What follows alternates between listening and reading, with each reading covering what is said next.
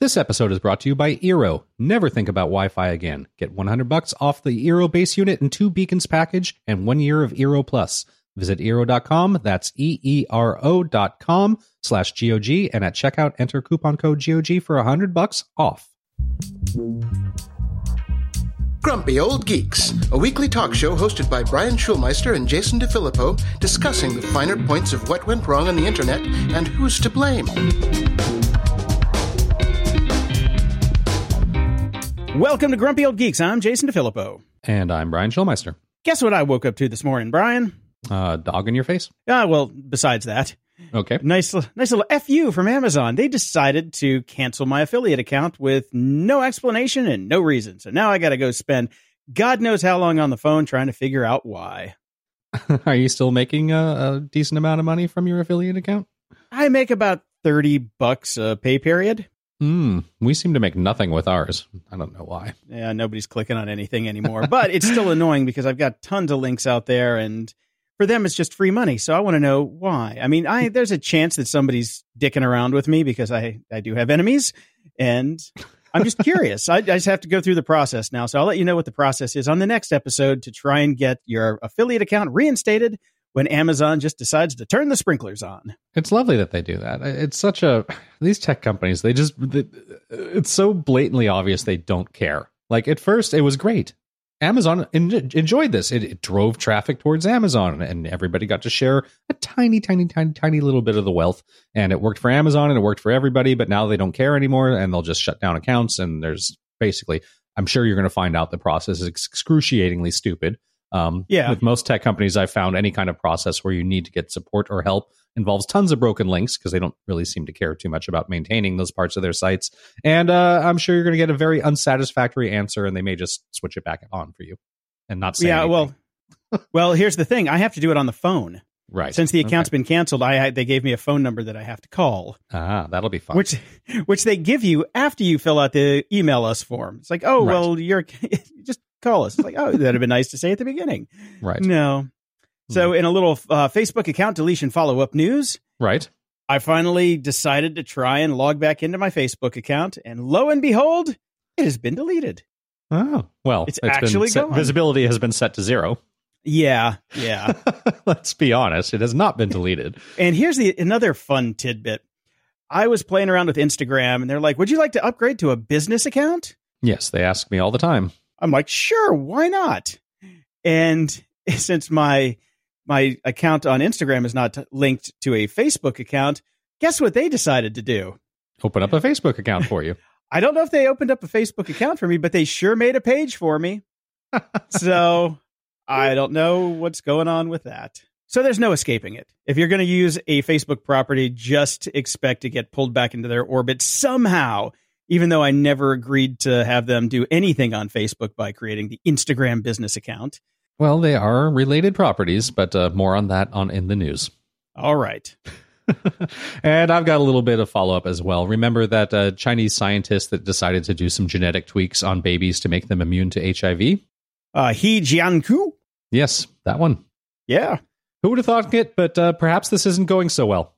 Are there unintended consequences of There fucking were with unintended baby genomes? consequences, Jason. Who would have thunk it? So people with 2 copies of a mutation that protects against the HIV virus, known as CCR5 Delta 32, are more likely to die before age 76 than individuals without the mutation, according to new research published today in Nature Medicine. So saves you from HIV, kills you sooner. Yeah, so 6 of one, half dozen of the other.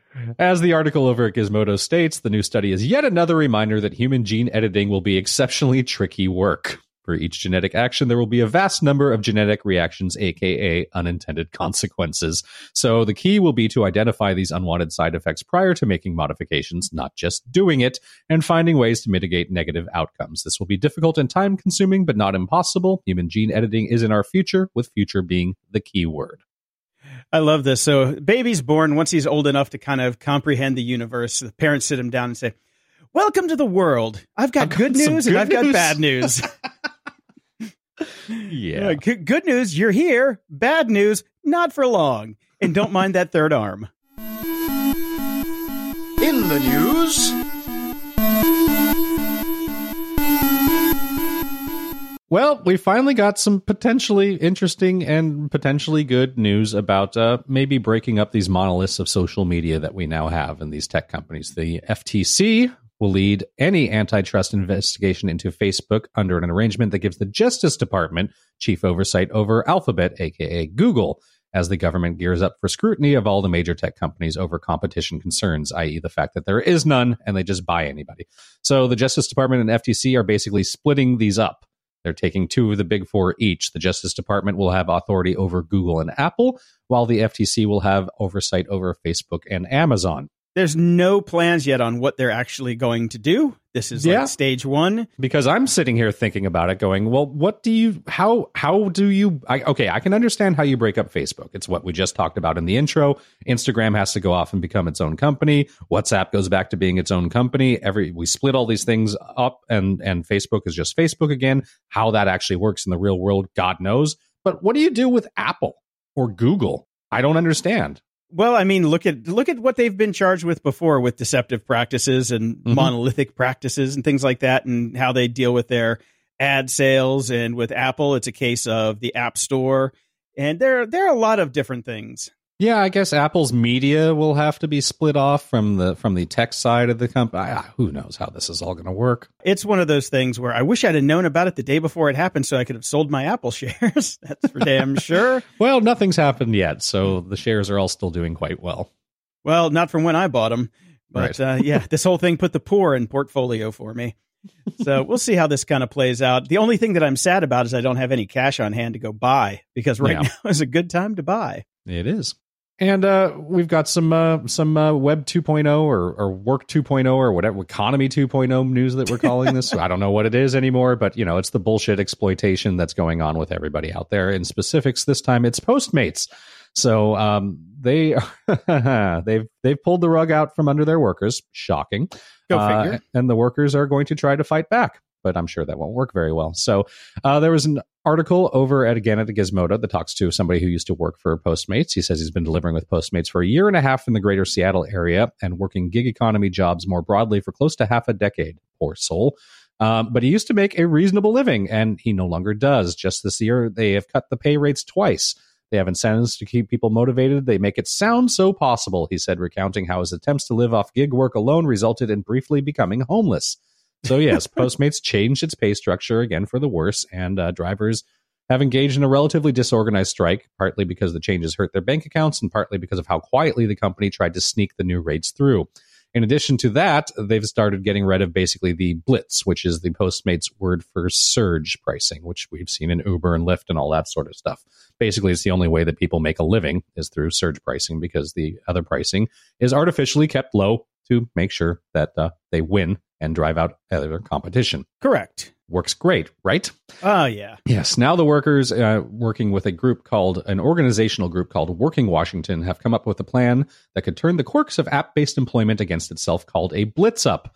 The idea for the Blitz-Up is workers will come together and agree that they are going to reject all jobs that are not in Blitz mode for a day of action, and then try to drive them up to Blitz mode and get more money. Isn't this the same thing that the Uber drivers were doing by the airport? Exactly the same thing. So everybody is getting in on this if you're working in the gig economy to try to get some basic money, which is only going to work short term. Here's the thing. Stop working for these companies. I know not everybody has a choice. I know. But this is not working very well for anybody. No, it's not. I mean, what Postmates really needs to do is just all these people pay their workers. Wage. Or maybe even call them workers instead of contractors. Hire them. Like companies have done all throughout history, except for the surf period, which is basically what we're back to. Yeah, that's not going to work. Just the economics don't work. There's not enough people to do it. So the interesting thing about this is, yes, they're trying to do the same thing that those Uber drivers were doing. Very clever, but not going to work. It's a short term. I mean, I guess they're doing it as a protest, which I can understand that. Yeah, It's not a fix at all. It's just a protest. Yeah, the Uber drivers were doing it systematically to just keep the prices up. They weren't protesting. They were just trying to make some money. Yep. There's the difference there. But yeah, this whole gig economy thing is not working out the way that everybody thought it was going to. And there's got to be a change to it, or it's just going to fall apart. It really is. There's just no way, because people are understanding now you can't make a living if they keep dropping prices on people. Mm-hmm. And It's the way it works. If I walked into work tomorrow and my salary was cut by 25% and nobody told me, I would be pissed. Then I would quit. I would go find another job. But I know a lot of people can't, as you said. So we'll see how this plays out with Postmates. I don't see it playing out well. I've never used Postmates, so I don't know much about the whole system. I'm guessing it's just the same thing where you go to the app, find something you want, and somebody delivers it for you. Exactly. That's what all these companies do. And that's why they all have to try to undercut each other, because there can be only one. Yeah. Oh, well. Yeah. So speaking of things that have not worked out the way that we had all hoped, the Hyperloop.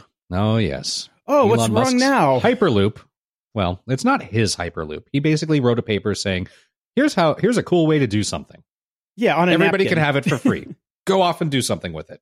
And the people that have gone off to do something with it have been messing about for quite some time now, trying to get it off the ground. There's a couple different companies that are out there trying to do it. One called HTT. But what has happened is basically the Hyperloop, which would have been this really cool, incredibly fast tube system to move people around all over the country and all over the world, has basically started to become a train. Okay, why is this? Can they not get the vacuum tubes to work? These series of tubes that thus we've been far, promised? no, it was supposed to be magnets, and they have not been able to get that to work. So far, they've been pushing things with air. The bobsled-sized carriage imagined by Elon Musk was looking more and more like a train car with a needle nose, basically, the high-speed trains in Japan. Because of you need to have more people in them to make them financially feasible, as opposed to the smaller little tubes that was going to go on with Musk. And Hyperloop 1's project is definitely starting to sound more like basically a high-speed train. So all of this high sci-fi hopes dashed. It's basically just becoming high-speed trains.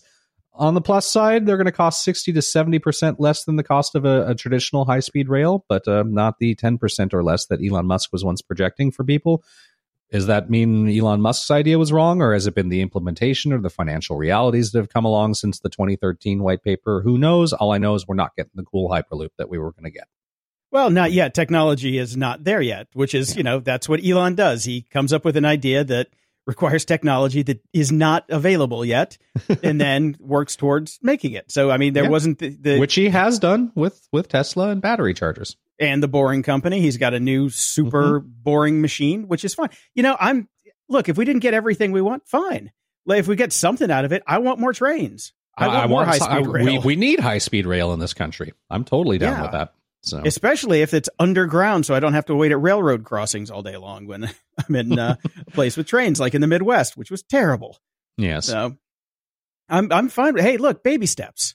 There's nothing wrong with baby steps. No, I agree. And in sad news, I suppose, this didn't hit me quite as hard as when Instant Messenger finally shut down the other year, but BBM, BlackBerry Messenger Service, has shut down this week due to lack of users. And my reaction is, it was still a thing? No, it wasn't really. That's why it's gone. But I do remember it fondly. I did have a BlackBerry for quite some time, and I remember giving people my PIN so we could do texting and all that sort of stuff back in the day before it was everywhere. So a little, just a sad bit of history going away. Yeah, I'm not going to shed a tear. I never owned a BlackBerry. That's one of the things I never actually owned. I had everything else, but never a BlackBerry. I gotta say, I love my BlackBerry up until I finally got an iPhone. Yeah, you know what got me? I think I skipped the BlackBerry because I had a Sidekick. Right, you did the Sidekick, yeah. Yeah, that was my jam. I love that Sidekick so much. The thing was fantastic. I miss physical keyboards on phones. What can I say? I still love them. Me too. That was why people kept on with BlackBerries for years. You would always see, lawyers basically loved BlackBerries because they could actually type. And it was faster and quicker. So there you go. But they're all gone now. Now, moving on, as we all do, let's move on. We don't ever do this. We're doing more than we ever do. But Apple had their conference, and there's Apple news. Yeah, I feel gross doing Apple stuff, but we have to talk about it. we have to. Just for a little bit. Just a little bit. So there's a couple things of interest. The iPad is going to be getting its own operating system now. Finally. As opposed to sharing the same one that it does with phones, which is a good thing because the iPad is a much more powerful piece of equipment. So that'll be good. Most impressively, they will be supporting external storage finally. We'll be able to plug thumb drives into the thing. That's not my favorite part, though. What's your favorite part? Mouse support. Oh, yeah, that is a plus too, right? Dude, mouse support on an iPad is a game changer. That turns it into a laptop. That's what I want. That's basically what the iOS 13 or whatever they're going to call iPad OS is what they're calling it, is basically turning these things into full-on computers, as they should be, because they cost as much as full-on computers. No shit, man. $1,300 for my iPad Pro. I could have got an Air for that. Yeah, exactly. So thank God that they're finally giving them the power and flexibility that I can totally see a lot of people moving away from ever having a laptop again now. Oh, yeah. I know a lot of people that have moved away from having a laptop. They live the iPad lifestyle. Yeah. I can't do it, but, good for people who can. Mm-hmm. Now, this is sad news because we just paid a bunch of money for Duet. I feel like such an idiot. Of course this was going to happen. I just dropped $15 on... Well, at least we supported the people that built Duet. Yeah. So good on us, but guess what? It's gone. Here's the thing, though. We've been waiting for so damn long for Apple to create this. It's called Sidecar.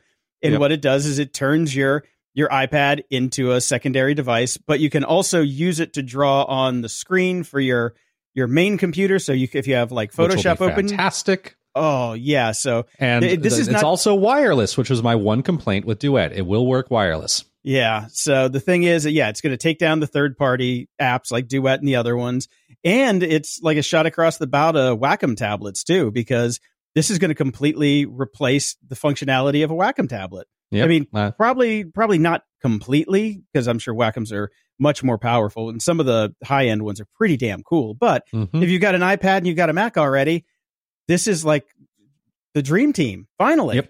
Yep. And, it's one of those things where we've been waiting so long. Everybody just kind of gave up hope. That's why Duet exists and all these other ones exist, because it's like, come on, Apple, let's do it. I mean, hell, the guy that made Duet used to work for Apple and got sick of them not doing it. So he went off, he quit and did it himself.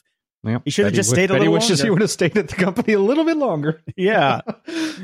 Well, I'm surprised Apple just didn't buy Duet, but... Yeah, me too. Maybe they were pissed that he left. Maybe. Yeah. And this is an interesting one, which I really like. Apple will soon require apps with any third-party logins to offer sign-in with Apple. Now, sign-in with Apple doesn't exist yet, and This is another one of those things where it's like, why has this not been a thing? Yeah. Yeah, it's good. I think the really interesting thing that they're doing with it is that they're going to make temporary email addresses so you can even keep your personal email address private from a lot of these services. How fantastic is that? Yeah, finally. God. That's amazing. Watch out, 1Password. Yeah, you're next, buddy. You are next. But this is pretty cool. I mean, it'll save time signing up for new services, and it keeps your information much more private. And the problem here is, though, it's another, thing in the Apple ecosystem and in the App Store that is tied directly back to Apple owning the whole ecosystem, which might not fare so well with the Department of Justice with the new things that are coming down the line. But no, and it was interesting because I read an article that was basically talking about how this is also separating. It's bad for poor people. It's separating the rich from the poor because Apple devices are incredibly expensive, and you can only take advantage of these services if you have an Apple device. If you are poor and you cannot afford Apple devices, you don't get all the security and privacy, which, that's kind of how things work, sadly. You get what you pay for. Yeah, I don't see this as a rich versus poor thing, at least on this one bit. But yeah, I mean, you can lock down an Android device. So being poor doesn't mean you can't RTFM and figure out how to lock down your device. So I think that's a bad argument personally. But what are you going to do with that? So let's talk about this new app thing that they're doing, which it's a head scratcher. But go ahead. You really think it's a head scratcher? We've been screaming for years that iTunes is the biggest bloated piece of crap and needs to die, and they're finally killing it. Good. I'm thrilled about this. I wish they would have done it 10 years ago before they destroyed my music library for the first 15,000 times. So they're killing iTunes. It's finally going to die, and they're going to basically switch your desktop software to the same way it's been on iOS for a while. There will be separate apps for music, podcasts, and TV. So all your videos go in TV, all your music goes in music, and all your podcasts will go in podcasts. 3 apps, not one app to break them all. Yeah, I just wish they would have fixed iTunes instead of... I don't think iTunes was fixable. I really don't. Maybe this is the process that they're going to fix it. There will be iterations of these separate apps, and they will get better, hopefully, and not get all bloated again because they've separated them. So I think this is how they're going to fix it. This is iTunes just split into 3, which I'm totally fine with. Thank God. And I'm seeing a bunch of stupid articles going, what's going to happen to our playlists? Your playlists are just going to move into the apps. Duh. Yeah. So everything's going to be fine, in theory. Apple's usually pretty good about this. But which app do I use to sideload content onto my phone now? If I need to update an app, where does that go? Maybe the Duet guys will get into that business. They'll build that app. Yeah, seriously. Because, there are apps on my iPad and my phone that I can sideload data into. I guess I'm just going to have to use iCloud Drive. Yay. To do that, which I don't want to do. If I have a movie on my desktop that I want to run in VNC or VLC. Yeah. Sorry. Yeah. VLC. I get them confused sometimes. Then I just drag and drop it in iTunes right now. But if I have to upload it to iCloud Drive, I mean, that's bandwidth. That's time. If I got to upload a 2 gig drive and then pull it back down, that's a pain in the ass. So I'm curious about how they're going to handle that, or if they're going to handle it or make any changes whatsoever. Yeah. And my other main concern with this is they've shown a lack of interest in basically giving a crap about local libraries anymore, your local content. And I'm curious to see what the music app and how it's going to treat my local library. Because, they want to push everybody towards the Apple streaming service, not keeping your stuff local. So you better support it. And you better support it well, Apple.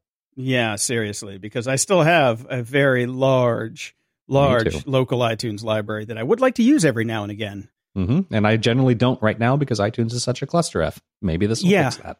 I literally have to go, if I'm looking at the streaming services and I can't find the damn song that I want because they didn't put it on an album, say Killing an Arab by The Cure, because everybody's so snowflakey nowadays. I got to go find the file in my backups and open it up and play it alone. And it's like, oh God, what a pain in the ass. We'll see if this music app is worth the time of day. I just have a feeling it's going to be shit. I'm holding out hope. How's that worked for you in the past with that? Not very well. Exactly.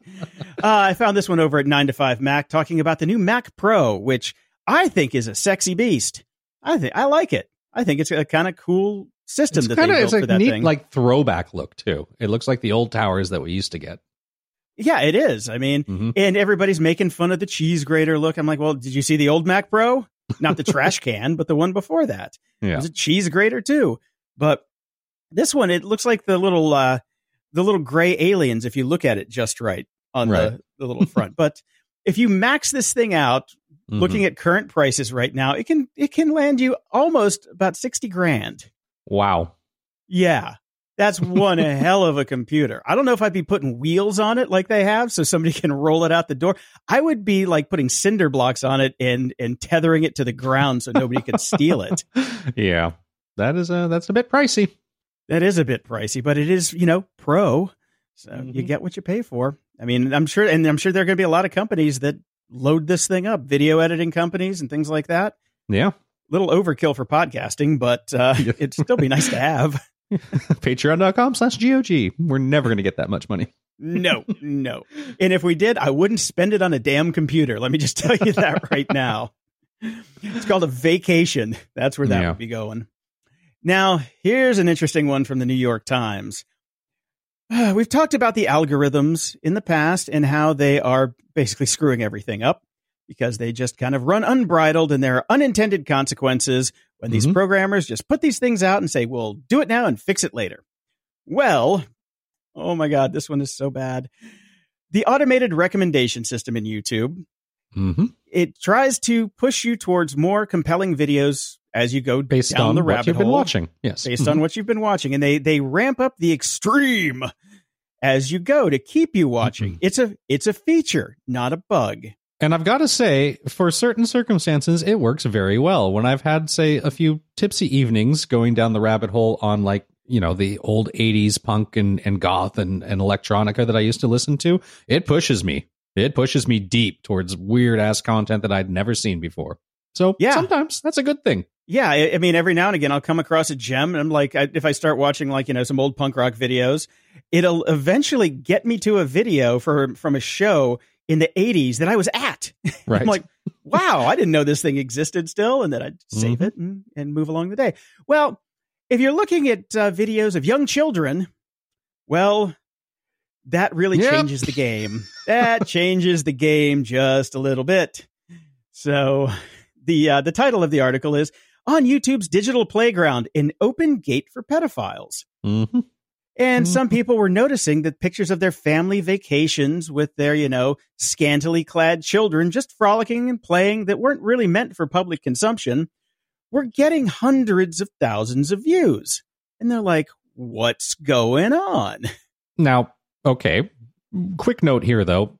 If it's not meant for public consumption, don't put it on YouTube! That's kind of, I'm with you on that one. It's like, you're kind of a dumb shit for doing that to begin with.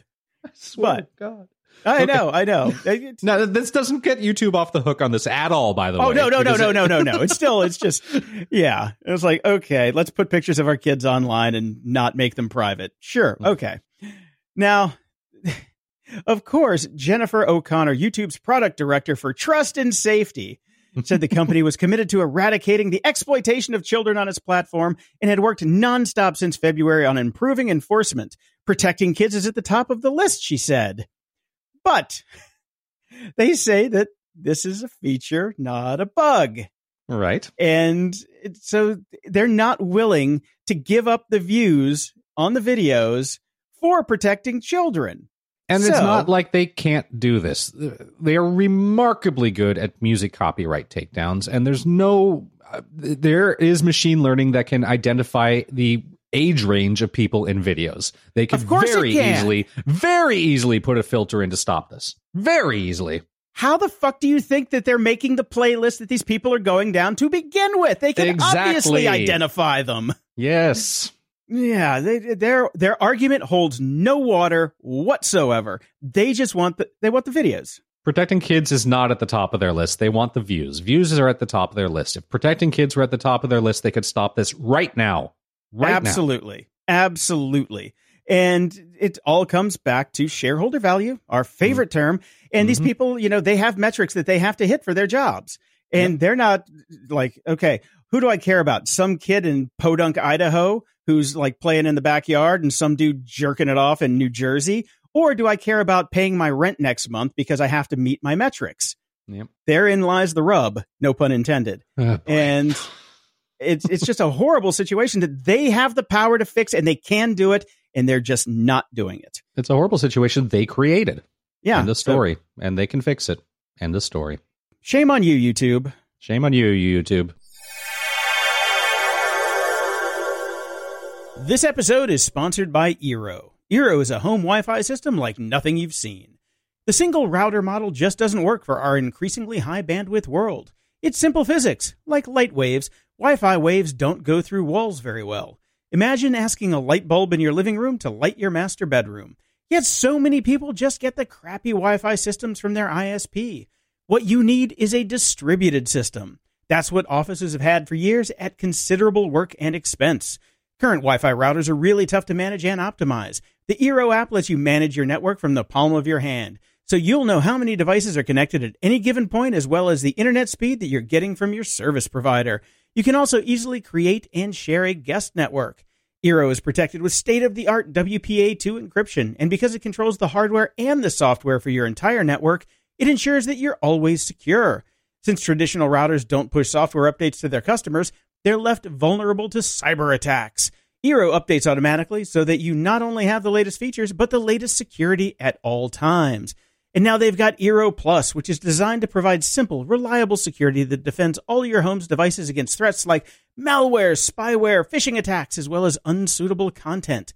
The combination of Eero with Eero Plus provides complete protection for your network. And I've got Eero in my house. I'm talking to you on my Eero right now. That's how I do the show, because my garage/studio is about 150 feet away from my router. And I've got Eero base stations and beacons all around the house. And it gets me, let's say, 3/4 of what the main signal is this far away. It's incredible.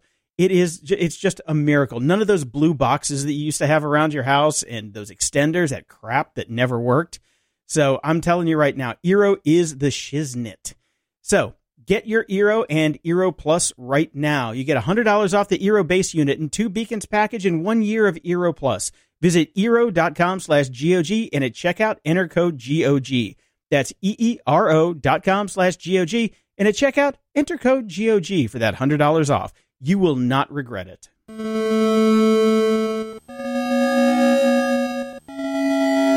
media candy. Brian, I got some good news for you. Do you? Ron Moore has dropped the teaser for his new show on Apple, whatever they're calling it. Do they have a plan? Well, I guess they do. Did you get to watch the trailer yet? I did watch the trailer. I can't. I'm not going to do it. I can't watch it. It looks like it might be decent, but I just can't. It's got a good cast, but it's an alternate history of the moon landing and what happens after. Yeah. Yeah. Yeah. I know it's pretty much a dead issue once you see Ron Moore's involved. No, I will never watch anything he does ever again. I really won't. I can't. I just can't. He's such a hack piece of shit. Oh my God. Well, tell me how you really feel. That's how I feel. Yeah, I don't know if I'm going to care that much about it because it's going to be on a service that I'm not going to get anyway. Well, that's the thing. I'm not. This is obviously supposed to get you to pay for Apple services. Ron Moore is not going to do that for me. What, you don't want to go back and watch Gwyneth Paltrow and Gary Vaynerchuk on reruns of Planet of the Apps? Yes, let's see. Gwyneth Paltrow and Ron Moore, two of my favorite people. Yes, I'm going to pay for that. Mm-hmm. Uh-huh. Yeah. So I saw the Deadwood movie. I'm sure you're very happy. The instant it came out. Mm-hmm. Now, it's funny. When I was done watching the Deadwood movie, I, of course, ran to Twitter to see what everybody thought. Mm-hmm. And if you compare and contrast the final episode of Game of Thrones with the Deadwood movie, which is the finale to the series, you could not have two different reactions. I went through thousands and thousands of tweets. There was not one person who did not think this was the greatest thing ever made. Good. That's great. I'm included in it. It was fantastic. It was the perfect finale. They hit every note perfectly. So if you've never watched Deadwood, which I know you haven't, Brian. I have not. No. I tell you now, the whole package is there. You've got the 3 seasons and then you've got the 2-hour movie to wrap things up. And it was just a joy. It was Excellent. just a joy. Yeah. Cocksucker. So good. So good. And we do finally have a date for Jessica Jones, the last season there, June 14th. Be sad. Yes, sad. it will be sad. Looking forward to it, though. Good Omens. Yes. On Amazon. Yes. I watched 2 episodes. Oh, you're one ahead of me. I couldn't help myself. I watched 2. It is great. I'm really enjoying it. I'm, a few caveats. The special effects are beyond shit, which you wouldn't expect from an Amazon budget, but they're horrible. And David Tennant, a little too much cribbing off the Johnny Depp Jack Sparrow playbook with Crawley, but overall, I'm loving it. It is fantastic. It's highly enjoyable. I like his over-the-topness with it. I think he's playing it just right. No, I like the over-the-topness too, but it's hard. He stumbles around a little bit and has a little bit too much of the physical mannerisms of the drunken Jack Sparrow, but pretty good. I don't know. That's kind of David Tennant's job too. So go watch him in Fright Night. It's kind of the same thing. That's just kind of his thing. But if you can, I would appreciate it if you would put a link to Good Omens in our show notes, because that was the link that I was going to get this morning when I found out that Amazon had turned off my goddamn associates account. All right, I will. I don't have a link in the show notes to it. Over on Netflix, I watched a movie called Always Be My Maybe. The stars Ali Wong and Randall Park. Randall Park being the lead over on Fresh Off the Boat, the series. So it's basically an Asian-made rom-com, and it's very good. It's very cute, very funny. It does what it says on the tin. It's a romantic comedy. I do question why it seems to be a trope now that all romantic comedies, one of the leads has to be a chef. I think it's because everybody wants to have good food on set. So they have to hire people in to make really decent meals. I don't know what's going on with that, but it was very funny, very clever. And I'm not going to spoil it, even though you'll probably never see this, but maybe some people out there will. Keanu Reeves plays a part in this. Hilarious. I heard it was really good in it. It's hilarious. Okay. Yeah. I mean, not really into the chick flicks, obviously, but I don't know. Rom-coms aren't necessarily chick flicks. I wouldn't. Did you think Chef was a chick flick? I never watched that. No, it was really good, man. You're missing out on a whole genre of movies that are actually quite clever. They aren't chick flicks. Chick flicks are like, I'm struggling to even think of one because I don't watch them either. And almost anything in Julia Roberts' early career, those are chick flicks. Okay. I don't know. It's just not, I got so much stuff to do that going to watch a rom-com even isn't really up my scene, as it were. Well, there's something off both of our plates. We won't have to watch the Silicon Valley season 6, which will wrap it up. Okay, good. Because we're all done with that. We've been done with that show for a while. There is a hats off to the writer over at Vulture who came up with this paragraph talking about it, though, because I thought this was hilarious. As you'll learn from talking to anyone in the Bay Area or just staring deeply into the eyes of Elizabeth Holmes, you can't stick around in the tech industry forever. There's just a certain unsettling darkness there. I love that. Yeah, no, I mean, I think I bowed out at the end of season 2.5. I just couldn't. Right. I mean, for me, it was PTSD. I lived that shit, and it was too close to home. I was able to stick with it, and it just stopped being funny. That was the real problem. It just stopped being funny. Here's the thing. I mean, there was like one funny scene I thought in the first 2 seasons, and that was the final dick scene in season 1, where they did all the math on the masturbation and the jerking off and all that. Right. That was funny. That was about it, though. Otherwise, I thought it was just uncomfortable. I found a lot of it in the first 2 seasons funny, but it stopped being good. Now, one of the things I've always complained about is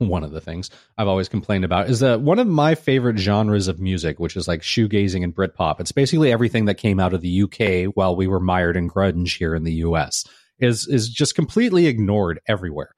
Like the 80s channels and the new wave channels and all that stuff on Sirius XM, 1,000 channels, every kind of music. Is there any Britpop or shoegaze? No.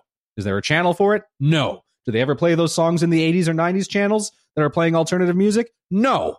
So this whole genre of music that I love is completely ignored, but I found a bit of a solution for that. There is a radio program over in the UK called the Britpop Revival Show.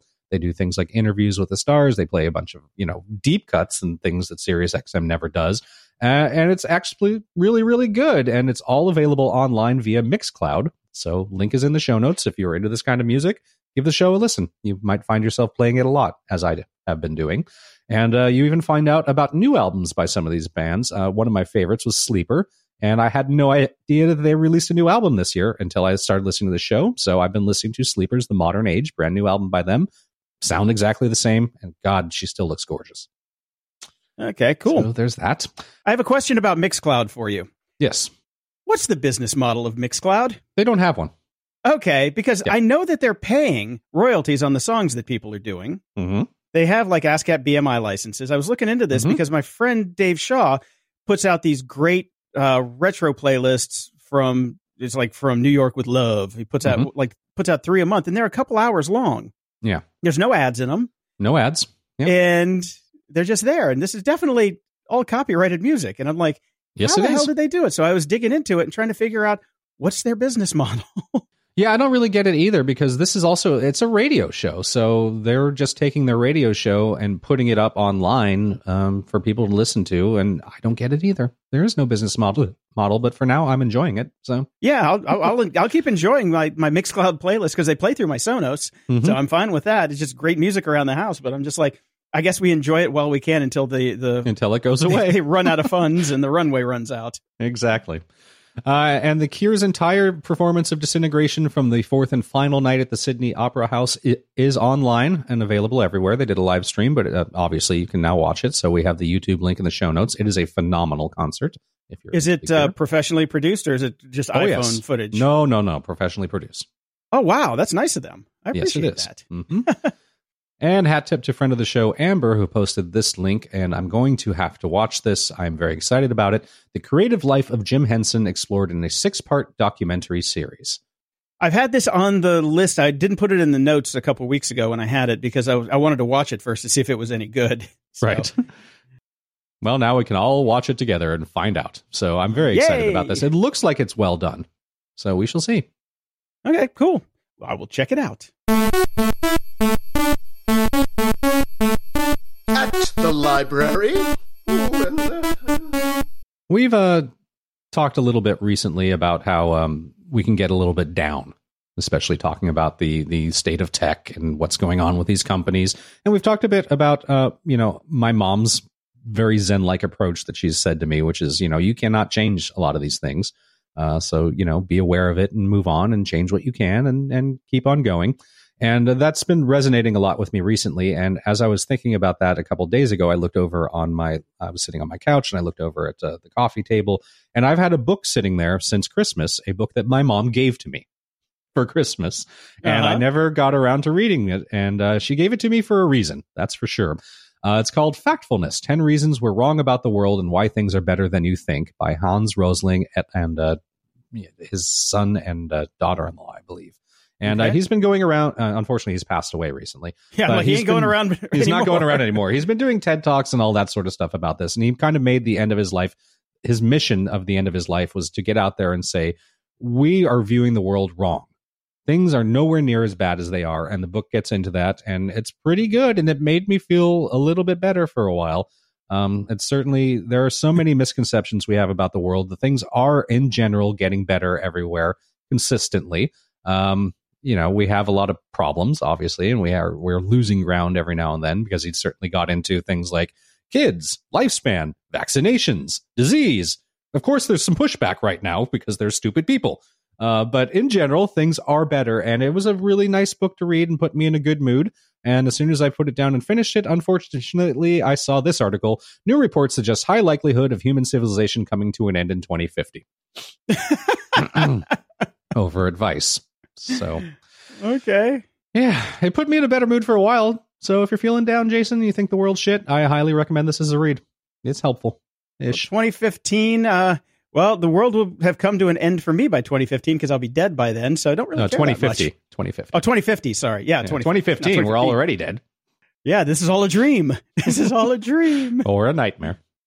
So guess what came out today? I got Neil my Stephenson. notification. Yes, new Neil. It's getting really good reviews. So we'll go. I've been so hit or miss with him recently because his bigger, crazy series I have not enjoyed. That one about the dodo was horrible. Oh, that was terrible. But there's still Seven Eames. There's Reemney. There's he's a great. We'll see. This one seems to be pretty straightforward, good sci-fi. So, all right. I actually picked up the Traveler book, part 2, and I haven't gotten past chapter 2 yet. So right. I will try and get that finished. I just haven't had time. It's nothing about the book, but I'm going through that. But I think that's going to have to go on the back burner for I was getting back into the Game of Thrones stuff, but I think I'm going to go ahead and dive into Neil Stephenson first. So yeah, definitely. This is a must do. So next time, Fall or Dodge in Hell will be on at the library. Feedback loop. Over at Patreon, we've got a bunch of new subscribers. Woohoo! Peter, Brian, Howard, Jade, Andrew, Harrison, Finian, and Nikolai. Thank you all very much. Thank you. Mm-hmm. And we got a message from Michaela. No one would give us $5 to say hello. Looks at my subscription tier. Hey, say hello, Michaela. There you go. Hello, Michaela. Deliveroo! Little extra there. Little extra there. Extra bang for your buck. And Tim Davis sent us in a question that we have been trying to get to for so long, and we feel really bad. But he's also got an app over on the Google Play Store for your Android phone. It's called Silent Mode Timer. Now, this is a pretty genius app. It's here's from the description. Never miss important notifications because you forgot to re-enable your sound again. When silencing your phone, Silent Mode Timer will automatically prompt you to select a duration, if you like, after which your sound will be re-enabled, which is pretty cool. So if you go to see a movie, you set it for like 2 hours, 2.5 hours, and it will automatically switch your sound back on. So when you leave the movie, your phone will work again. That's genius. That should be a built-in feature on every phone. Don't tell him that. He'll lose his money then. That's true. I think it's a free app, though. Oh, okay. Still very cool. And very Tim, cool. we'll get to your question. I looked into it, and I have some ideas. All right. We will get there.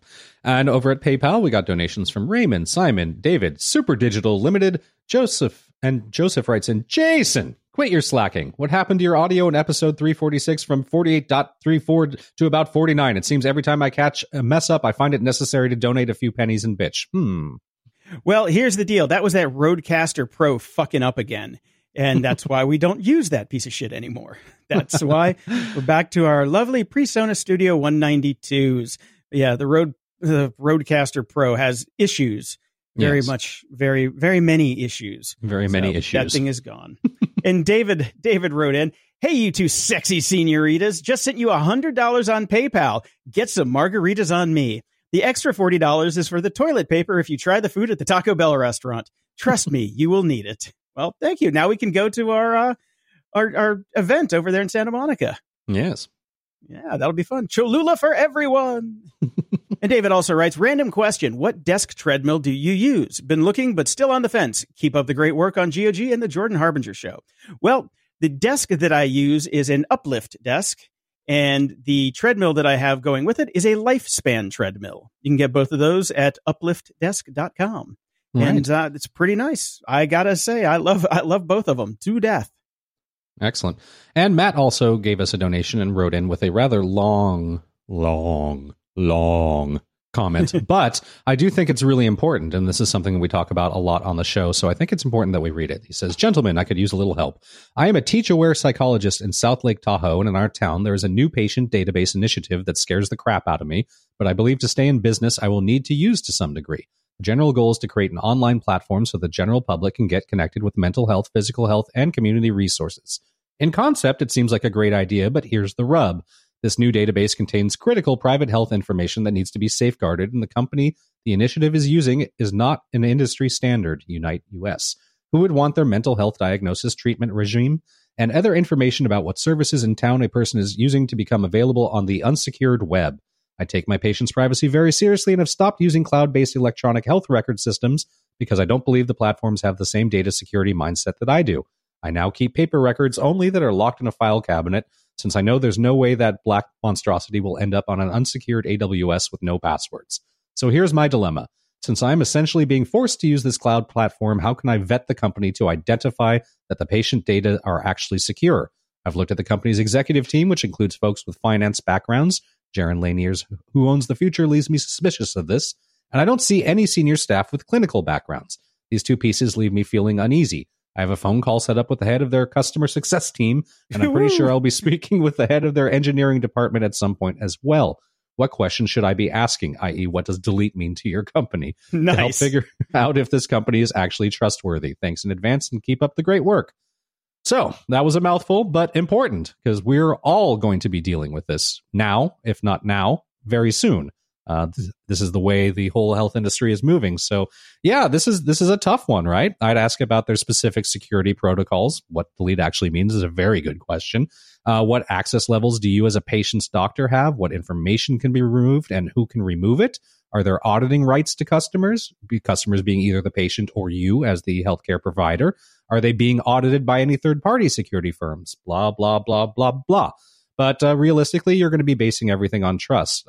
If in a perfect world, if this were up to me, I'd hire my own security expert in-house to act as an intermediary and main contact and rely on their instincts and expertise. But I realize that's probably not realistic in this day and age for companies to do that, unfortunately. We outsource it'd be a little everything. It'd be a little cost prohibitive to Yeah. just have a security guy just to work with a third-party company. Yep. Yeah. Talk about their data retention policies, what their backup retentions are. Do they keep backups around for a very long time that could be just left lying around anywhere? Mhm. And, just grill them on everything you always hear us talk about on the show as far as, the gotchas on how people's data get leaked and just, what their policies are, and just see if you can get a feel from their answers if they know what they're talking about. Yeah, yes, you can. If they waffle a lot and go, we haven't really thought about that. Well, then guess what? You're in for a shit show. Yeah. So, and kudos to you, Matt, for thinking about this stuff before you actually jump down the rabbit hole with these guys. Most people don't do that. So that's a big feather in your hat. You're doing as a some provider. serious due diligence. I'd be happy to use you as a healthcare provider. Yeah, seriously. And over on Twitter, Mustavo writes in, the current tech industry biz model is discount rate management. If one estimates a long enough company duration and a generous discount rate, any cash flow justify any preposterous valuation. Okay. Yeah. If you fuck with the numbers long enough, you can make any company look profitable in the future. Yes. Third in Command writes in, you predicted this one so many times. Amazon destroys High Street only to take over High Street. Amazon defends UK role as Clicks and Mortar pop-ups launch. Clicks and Mortar. Oh, God, somebody shoot me. And John writes in, kangaroo. A Swedish startup is bringing pogo sticks to San Francisco as an e-scooter alternative, and Seth Podchain Lassans also sent us the same link saying, this apparently isn't an Onion article. Forget scooters, soon you'll be able to pogo around town. I'm investing in unicycles myself. My only thought about this is bad enough when you were just rolling over man poo with wheels. Now you're going to... I'm predicting some severe outbreaks of disgusting diseases in San Francisco soon as pogos smash this crap everywhere. They should have called their company Splash Damage. Ew. Oh, man. Get that insurance taken care of, people. And I love that, at least in the pictures, they do have people wearing helmets, but... Oh, my God. Yeah, broken ankles galore. Broken ankles for everyone. Mm-hmm. And Patrick writes in over GOG.show, Brian, there's an iOS app called Woof, A World of Ice and Fire. It's quite good as a companion reference, as there seem to be 30 characters for each character in the show. And the maps in there are great to have on hand. Excellent. I will have to check that out. I have a feeling I'm going to be needing it because I'm barely into the first book and I'm already like, who's this person? Who's that person? Good luck. And he also writes in, I recently read Brian McKellen's Powder Mage trilogy, and I'm currently reading his Gods and Powder follow-up trilogy. Both have been fun, quick reads. Napoleonic era inspired warfare, light touch on the sorcery, heavy touch on soldiers snorting gunpowder. That sounds fun. Not too deep, good character. I also listened to some of the books on Audible, and the narrator does a kick-ass job, as if your to read lists aren't long enough. True. That's true. And Mickey writes in, gotta pull a grumpy on you. You keep saying dark side of the moon. There is no dark side of the moon. The far side of the moon receives the same amount of light as the near side. Hey, you young whippersnappers, get off my moon. Fair enough. But from Wikipedia, the phrase dark side of the moon does not refer to dark as in the absence of light, but rather dark as in unknown. Until humans were able to send spacecraft around the moon, this area had never been seen, hence the term. Also, it's my bad because I misread the quote. The quote was, Duffy thinks Starlink fleet will make this radio frequency interference inescapable and suggests we should build a radio telescope on the far side of the moon, shielded from the radio noise here on the planet. Now, honestly, I think it did say dark side of the moon the first time I read it, and they probably got the same email from about 600 people, and they went back and changed it. Because I swear to God, it said dark side of the moon in the article, because I would never, why would I change that? It makes no sense. Anyway, so yes, thank you, Mickey. Sid writes in, don't know if you saw this one, but a truck full of scooters caught fire in downtown Austin on Friday night. Witnesses had to be ushered indoors due to toxic air. And apparently it was a Chevy Silverado flatbed that was loaded with 23 scooters, which were plugged into 2 electrical generators. Gotta have your side hustle. Yeah, you do. Jim writes in, hey, geek dudes, call me Sparky. Okay. Sparky writes in, hey, geek dudes, I have no country for no men pause during the anti-robocalling segment because I have a question /mystery /maybe nothing. TLDR, I don't get robocalls. I knew robocalls were a thing, but not the scourge the show notes say it is. The most annoying call I get is the blood bank every week until I go donate and then nothing for the 3-month recovery time. I have AT&T, had the same cell number for 12 years. I think I received 2 voice calls during March, both from family members. What do you think? Weird? Not weird? Maybe I have a unicorn phone number? Interested in your thoughts on it. Be excellent to each other. Love, Sparky. Yes, you have a unicorn phone. Yeah, that's it. You are the luckiest person alive, Sparky, so don't go changing. Don't go changing that number. If you do ever decide to change your phone number, write us. I will take your number. Yeah, seriously. Because I know I've had my number for about the exact same time, and I get about 6 to 7 robocalls a day. Yep. Most of which are in Chinese. Mm-hmm. That's a big one right now. Yeah. Chris writes in 2 things. First, you asked about a system that might be able to verify age without giving away personal data. This does exist. It's called Sovereign. I think Solid, created by Tim Berners-Lee, may also be able to do it, but Sovereign's designed to take advantage of zero-knowledge cryptographic proofs to keep underlying data private. And I've heard of this. It's, it's a whole blockchain thing that's coming around, but it's not really in place yet. So it's one of those things to keep an eye on. It is blockchain based. Woohoo! Mm-hmm. And Chris keeps going. I'm not a blockchain evangelist, quite a skeptic, in fact, but under the hyperbole and hype, there are some interesting applications. The lack of uptake isn't just due to apps being useless. There are other factors of which usability is significant. Even MetaMask, which is supposed to make dApps like CryptoKitties easier to use, is a huge pain in the ass. Yes, nothing's there yet with the whole blockchain thing. I would like to remind everybody as well that the people that check age at bars are bouncers. So usability needs to be very, very simple. Yeah. Old enough, not old enough. That's really it. Yeah. Yeah, actually, even better. In, out. Swipe card. In. Okay, you can go in. Out. Sorry, you can't come in. Barrett writes in saying next we'll see porn stars wearing ski masks. I'm sure that's an entire genre already. Oh, Barrett. I'm sure it's out there already. Sure it is. So he sends us a link from Vice. DIY facial recognition for porn is a dystopian disaster. I'd seen this as well. I was going to save it for security, but hey, we're here. Let's do it. So somebody posted on the Chinese social network Weibo that claims to have used facial recognition to cross-reference women's photos on social media with faces pulled from videos on adult platforms like Pornhub. This someone is an asshole.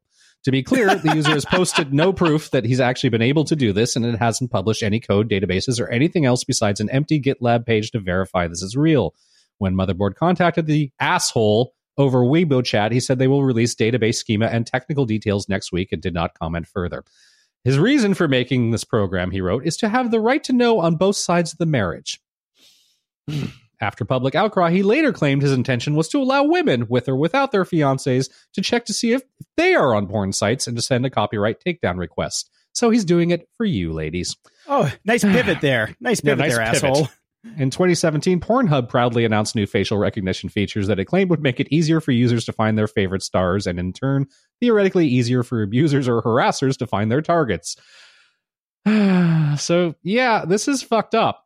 There's no doubt about it. This is unintended consequences from technology, and the idea that you did something crazy in your 20s, and now somebody's got this little easy-to-use machine learning program that will find your social media profiles to go with it. Awesome stuff. I remember the good old days when you'd have to go down to the porn shop and search through all the videos to find a picture of your neighbor's daughter. Now it's all automated. That's no fun. Yeah, it's no fun. They got to put some work into it. Yeah, seriously, man. Come on. Joe writes in, local story I don't think you guys would see, but might be interested in. Seaside Heights photographer fights Facebook for her video rights. This is a story about Jean L. Coccaro, who put some of her video up online. And this third-party video licensing platform called Viral Hog basically put her copyright into the hands of other people. And Facebook said, yeah, it's ours now, or whoever's it was. And she had to go fight and get it all taken down and all that. And they said, the people over at Viral Hog said that her video had been flagged by automated fingerprinting tools provided by Facebook that are designed to detect and claim infringing use of our content. The system is imperfect and sometimes generates false positives. This is rare. No, it's not. It is not rare at all. This is the rule, not the exception. Yes. Sadly. So they apologized and changed the fingerprint for her video of the moon. There you go. Rick writes in, great t-shirt for Jason. And it's a shirt over on Etsy. That is a meh meme. It just says meh. Yeah. I think I'm going to get that for friend of the show, Joey Robier. He was, he's the meh guy. Yeah. So. This just reminded me, is Think Geek still a big thing? You and I used to always buy those dork shirts that they sold. Yeah. No, Think Geek's still around. I think I've got a bunch of them in a box somewhere. Yeah, me too, somewhere. My favorite one is on the front, it said Schrodinger's cat is dead, and on the back it said Schrodinger's cat is not dead. Very funny. That was one of the best conversation starters I ever had. So, and this wasn't Think Geek though. This was Geek Gamers for Geeks or something like that. Right. Yeah, but I miss Think Geek in the old days before it became overdone. Howard writes in, so you young whippersnappers, I'm sending you some money via Patreon. How the hell do you live? The number of supporters is pitiful. The lurkers should be ashamed. Amen, brother. Speak it. Because I like to listen to you young folks grouse. I remember when the only net we had was to catch fish and when an advanced programming language was Fortran on punch cards. You should also tell Bittner, apologize for knocking Balmer, hun. It can't help that it's the armpit of the state. Look at a map. Stay grumpy. Howard on the I-83 North, almost to Pennsylvania. Thanks, Howard. Quibble writes in, have you guys seen this? And this is a link over at Time. Apple is selling your iTunes listening data despite its privacy claims, a lawsuit alleges. All right, so the Apple is being sued by customers who claim the company is unlawfully disclosing and selling information about people's iTunes purchases as well as their personal data, contrary to the company's promise in advertising. What happens on your iPhone stays on your iPhone. FYI, advertising, not a promise. Yeah. Just so everybody knows that. Keep it in mind. The EULA, that's the promise. Yep. So 3 iTunes customers from Rhode Island and Michigan sued Friday in federal court in San Francisco, seeking to represent hundreds of thousands, basically a class action lawsuit. Yep. They're saying, obviously this isn't just unlawful, but can also be dangerous because it allows for targeting vulnerable members of society, according to the complaint. For example, any person or entity could rent a list with the names and addresses of all unmarried, college-educated women over the age of 70 with a household income of over $80,000 who purchase country music from Apple via its iTunes Store mobile application. Such a list is available for sale at approximately $136 per 1,000 customers listed. So if Apple is doing this, that's not good. I wonder where they're getting these lists from. That's too. Interesting. That is interesting. Not a lot of information in this actual article, so we shall see. Over from iTunes, Twinks writes in with a 1-star. So I went to privacy that you all hawk. Why TF do they need my login info for my bank and not my credit card? I am not giving them that info. Now I have idea how to get my personal info deleted from their system. My B-date in my name. I've emailed them. Next stop, my attorney general. This is very disappointing. Brian, would you care to take this one? Sounds like this is a review of privacy, not us, to begin with. Yes. We have talked a great deal about privacy. We've answered these concerns on a show before. You don't have to use our advertisers. We just, it helps us if you do. We use privacy, Jason and I both. It's pretty good.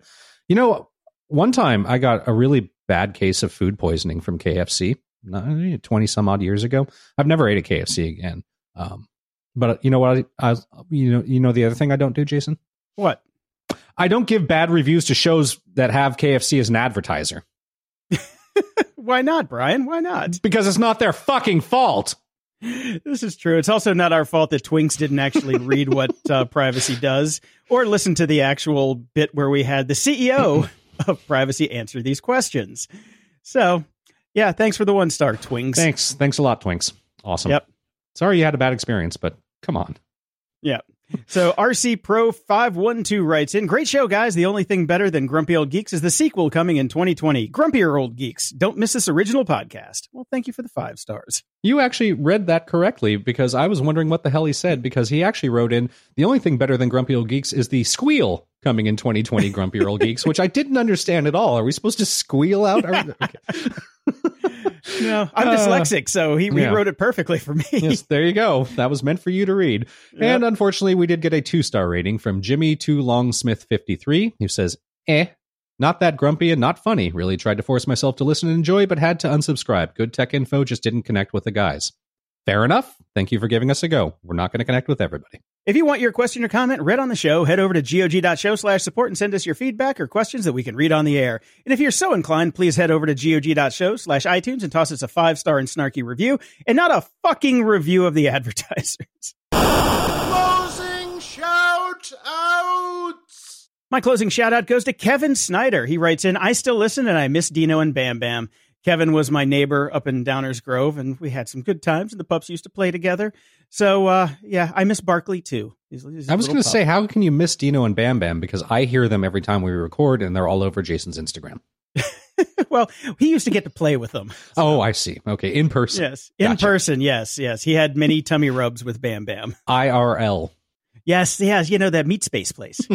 Meat Space place. So, and I would like to point out that he is the only friend of mine that used to listen to the show that wrote it and said he still listens. So my case has been made. And I got a shout out to Chris Lockhead. He had an awesome podcast over at the Follow Your Different podcast. That's his show with Max Temkin, one of the founders of Cards Against Humanity. I love Max. And it was a fantastic episode. So if you're a Cards Against Humanity fan or just a smart conversation fan, go check out that episode and definitely subscribe to Chris's podcast. He's one of my favorite people. Yeah, check it out. And a shout out to him in general, because he gave us a great shout out on Twitter. So thank you. Yep. Good guy. Good guy, that Chris. Until next time, I'm Jason DeFilippo. And I'm Brian Schulmeister. Thanks for listening to Grumpy Old Geeks. To support the show and keep us on the air, go to patreon.com/GOG. Toss us $1 a month and we'll love you forever. If you'd like to give a one-time or recurring donation, go to gog.show and click the PayPal button in the sidebar. Show notes for this episode are at gog.show/350. From there, we can find links to old episodes, leave feedback, ask questions, and get links to stuff we like. Stay grumpy.